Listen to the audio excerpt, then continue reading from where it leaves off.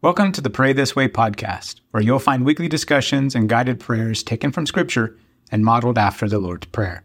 Subscribe wherever you listen and let God guide your conversation through His Word. There is no river that runs wide as your goodness. There is no mountain that stands tall as your faithfulness. And there's nothing else I'll ever need. All of my days, your mercy followed me.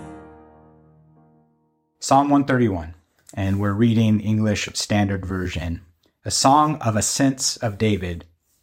O Lord, my heart is not lifted up. My eyes are not raised too high. I do not occupy myself with things too great and too marvelous for me. But I have calmed and quieted my soul, like a weaned child with its mother. Like a weaned child is my soul within me. O Israel, hope in the Lord, from this time forth and forevermore. All right, Pastor, how do we unpack this? What a great psalm for us to start with. There's 3 verses, but so much in here, as we're saying. Right at the beginning, you don't want to miss the little description up top, which is actually called the superscript or superscription. It tells you that these were the songs of ascent. Songs of ascent were given to Israel to sing and to use to teach their kids while they're heading up to Jerusalem for all their festivals. This is incredible. This is actually their road trip mixtape that they made. Road trip music to teach, to have common songs, to build theology, and to point their hearts to the Lord. There's about 15 of them in the scripture, and I always think the context that they're given to Israel on the way to Jerusalem. And it starts with verse 1 again. O Lord, my heart is not lifted up. My eyes are not raised too high. I do not occupy myself with things too great and too marvelous for me. So the writer here, the psalmist, starts with a bold declaration of where his heart is not focused. He knows his heart, his eyes, they're not occupied with what seems to be the wrong things from the context of this. Now, what's interesting, just 10 psalms prior, Psalms 121, the singer there lifts his eyes up to the hills for help from the Lord. But here the focus isn't on looking for the Lord, but where are we looking to find the fulfillment of our desires? We keep seeing our circumstances, the pain we've gone through, and we're asking, why did this happen, Lord? Or maybe for you, it's an if. If this hadn't happened, God, if you hadn't done this, or if you had done what I begged you to do, or if those people hadn't done that to me, and we just get fully consumed with the ifs and the whys. Right. Yeah, that hits me when I first read through it. I definitely had that in mind. It was, I instantly started thinking of my own life, and I was thinking of others. And I've seen recently a lot of posts out there of people talking about how to deal with being behind in life, that somehow you're missing out. I'm in my 20s and I feel behind. I'm in my 30s, I feel behind. I literally have seen a post for every decade. I'm in my teens, I'm in my 20s, 30s, 40s, and I'm feeling behind. I'm missing out. I thought I would have more. This is why we want to ponder this. We're struggling with this. We think we know where we want to go in life. We think we know what's going to make us happy. This ambition, the desire, the longing, and regardless of why this was written, this is what it's dealing with. What do we do with that when our circumstances currently aren't where we want them to be, or what we have is not what we think we need to have to be happy? There's that longing that we deal with. The longing, it comes from pain sometimes, it comes from desire, and that's the nature of the longing in this song. I think it's also interesting to look at what we are to consider, considering things too great or too high. In the very next verse, the psalmist is going to bring children into this. And that's a helpful clue for interpreting this psalm. I, right now, have a weaned child, and we still have to save this child, save her life all the time. She's always ready to kill herself. So I know far better than my 2-year-old what she really needs. There's a reason why the knives are locked up. The stove is up high. The fireplace is covered. Right. There's a reason why God may not have given you all the things you think you want right now. He knows. And so we got to ask questions. There's times when our desires are really too great for us. As a guy in my life, I've had to ask, hey, are my eyes bigger than my stomach? Did God place this next desire, this next place? Is that out of reach on purpose? And to be where I'm at right now with the strength I have at this stage in life, to strain for something that I'm not ready for, just like with my 2-year-old, that may be actually very dangerous. It may be that ambition has been placed in you, and God may have that in the future for you, but we're not ready for it yet. We still need to grow. We need to succeed here before we can grow to succeed there. When I was thinking about this week, it made me think about the parable of the talents. I'm always sad for one talent people. That's what I'm going to call them. And Jesus talked about the one talent person. Such a missed opportunity. One of the reasons I empathize with that person is I feel like a one talent person all the time. And for most of us, I think we kind of start there. Yeah. I've been handed one task. Maybe I really only have one thing I can do. God's gifted me to do. But we forget that the simple result of being faithful with one is that's how we become a 2-talent person. I had to start being faithful with one. And so there's such a missed opportunity. The 1-talent guy, if you tried, you would have been a 2-talent and you could work your way up. Yeah. When my ego gets in the way and I believe I deserve the rewards of a 5-talent person, and I'm not willing to start with being faithful with what I have been given today, I'm not only going to miss out on the joy that God had for me to grow and to learn at this stage of life, but I will keep myself from being ready for what God wants to do tomorrow. That may be where he's leading me. When we think about this psalm, we're not saying this is not about having ambition. It's not about not working hard, not striving for things. And we all live there. We're wanting more. It's that fear, that feeling you're talking about, I haven't made it. Well, you haven't made it yet. We got places God is going to take us. And you want the promotion, you want the success. But today, if my boss hasn't promoted me yet, and the only thing he's put in front of me is, Grant, you mop this floor, then as a Christian, I should be mopping the floors like nobody else.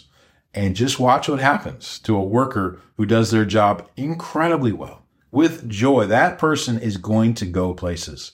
If we stopped worrying about what we don't have, we took what God has handed us, what he's put in our reach right in front of us. If we're faithful there, you will be amazed at what God does when you're faithful with the little things.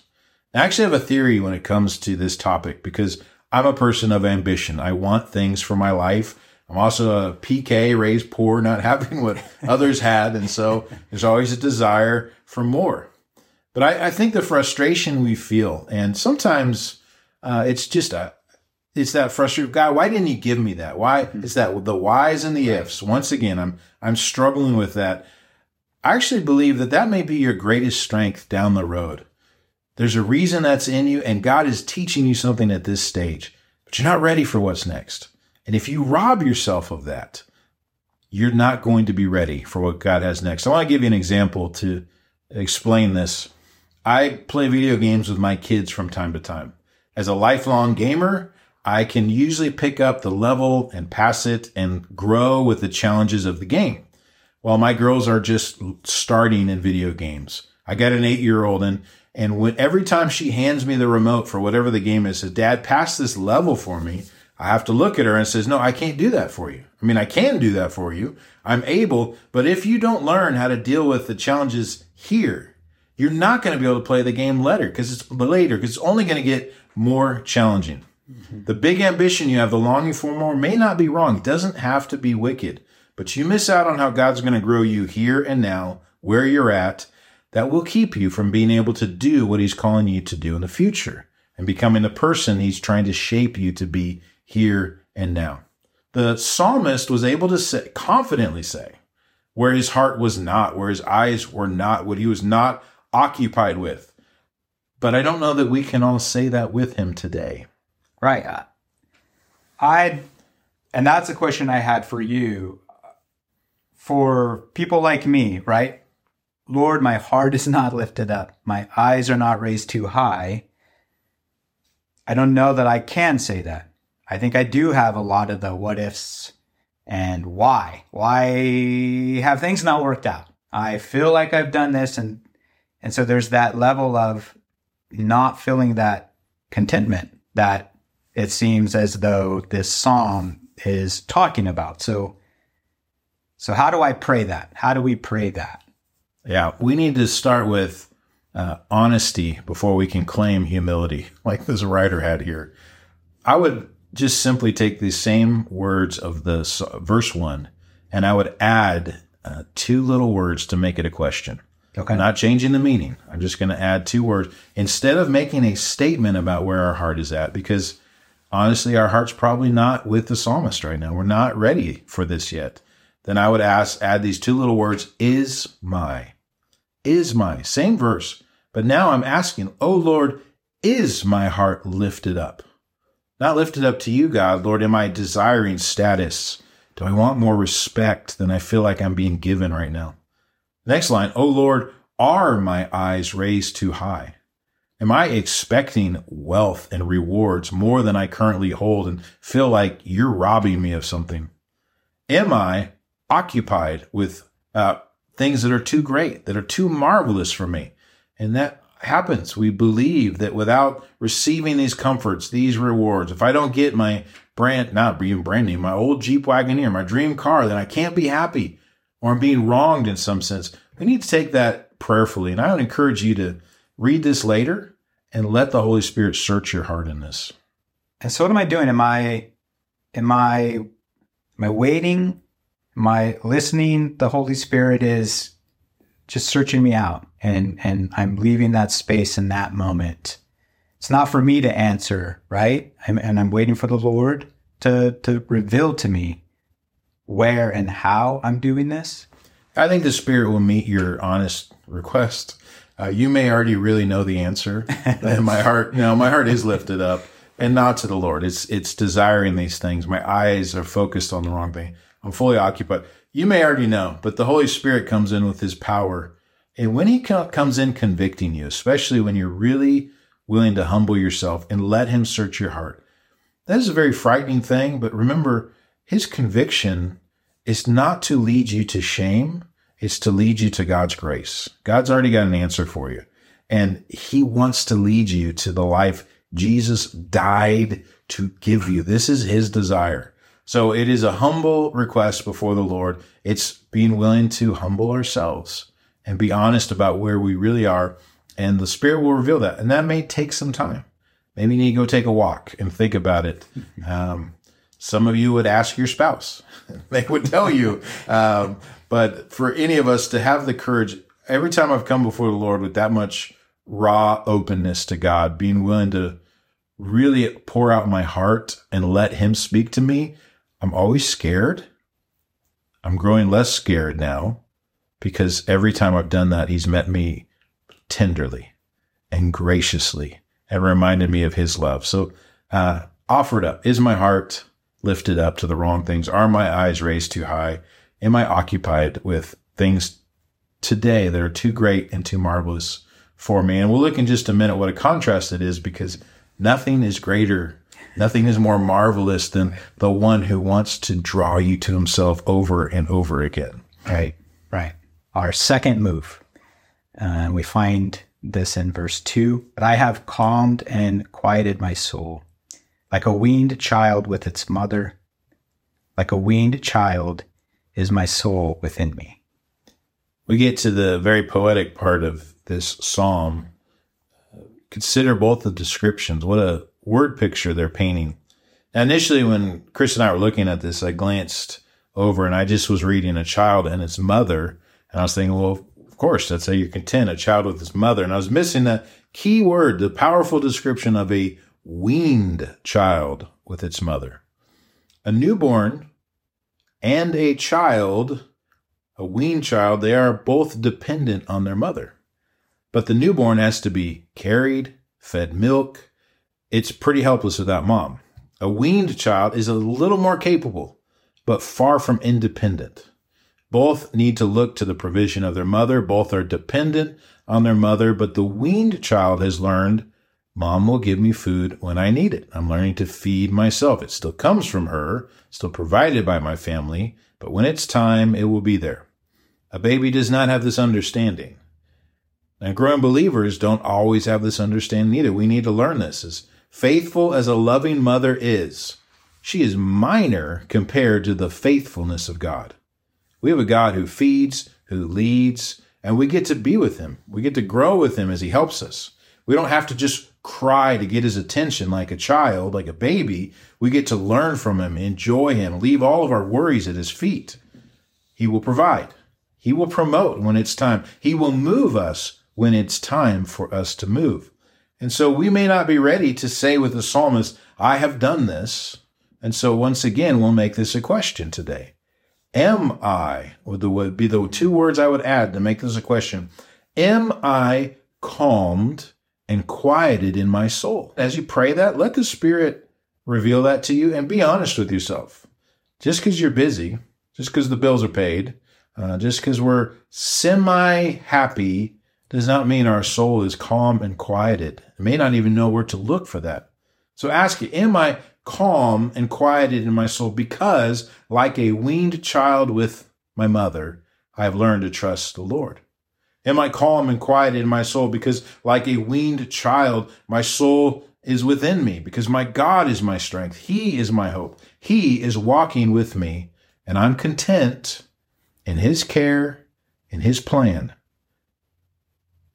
Our final move in verse 3, O Israel, hope in the Lord from this time forth and forevermore. It looked like the first two portions, the first two verses, David is saying, here's where I am, here's where my heart is. And now it seems as though he's turning it to his people. And I'm reminded in my own self how often my prayers are centered on me, focused on me. And that stems out a lot of my lack of contentment. Mm-hmm. And so this prayer, this outward prayer, it comes from that, does it not? The position to be able to pray for others as we should comes from being weaned ourselves of the things we're striving for, right? We're content in our Savior. We're content in our Lord. And we just naturally will look out. Yeah, I think you're getting into the heart of what makes a person of prayer powerful in their prayer. When other people come to us and we tell them to trust in the Lord, if you haven't found why you can trust in the Lord, if you're not seeing him show up, if you're not able to join the psalmist here, our prayers are pretty weak. And so the outward focus with your family, with your friends, it's never going to have much power. Like, we know we ought to trust in the Lord, but the person who actually has learned, I'm trusting in the Lord, I'm calm, I'm content, he is meeting me every day. Then when my friends, my family, someone comes to me and needs me, and I'm able to point you to God, I'm able to say, no, trust in the Lord now and forevermore, because he has shown up today, he will show up tomorrow. So it will naturally flow out of us to the people around us. But that wrestles with the heart of this. Do you trust in the Lord? For where you are today, right now, do you actually believe that God has placed you exactly where you are supposed to be? And that's difficult, because I've made a lot of mistakes, and I wish I'd go back and redo a lot of things over again in my life. But today I have to trust God knew all that and still place me today where he wants me to be. He will care, he will provide, and I can trust him now and forevermore. And so we got to look right to God. In our prayers, I like to start with praise, and that's what we're going to do here in just a moment. When you know why you trust God, what is true, right, and good about him, you will have stronger faith for what's to come. Like, your belief in God is the single most crucial foundation for your life. That tells us the most important thing about you, what you actually believe God to be. The psalm here doesn't talk much about God. It has infant imagery. It's a song talking about a kid, but this is really a psalm for the mature. You need to know the other truths about God that the other psalms have talked about, that the history of the Bible shows you his power and his might and his faithfulness to work. They declare his power, his love, his glory, his trustworthiness. So today, if you haven't learned that he's trustworthy for yourself, not that the Bible says he's trustworthy, not that you're supposed to say that, but if you are still living life in your limited strength, have the courage to say, I will put my trust in you, Lord. I used to say it in a really unfaithful way. I would tell people as a pastor, when God really got a hold of me with this, Chris, I'd say, I'm taking a gamble. And here's my gamble. I'm going to believe God is who he says he is. And it wasn't a gamble, but it felt that risky at times to other Christian pastors to say, I'm going to trust that God is who he says he is. And when he tells me to move, I'll move. And when he tells me to stay, I'll stay, because my ambition wants to lead me elsewhere. But he's always proven to be right. So if you have not learned this, let today be the day that you take the gamble, that you put your cards on the table before the Lord, that you come before him. And this is that move from saying, I believe, the difference between I believe that Jesus is the Savior to I believe Jesus is my Lord.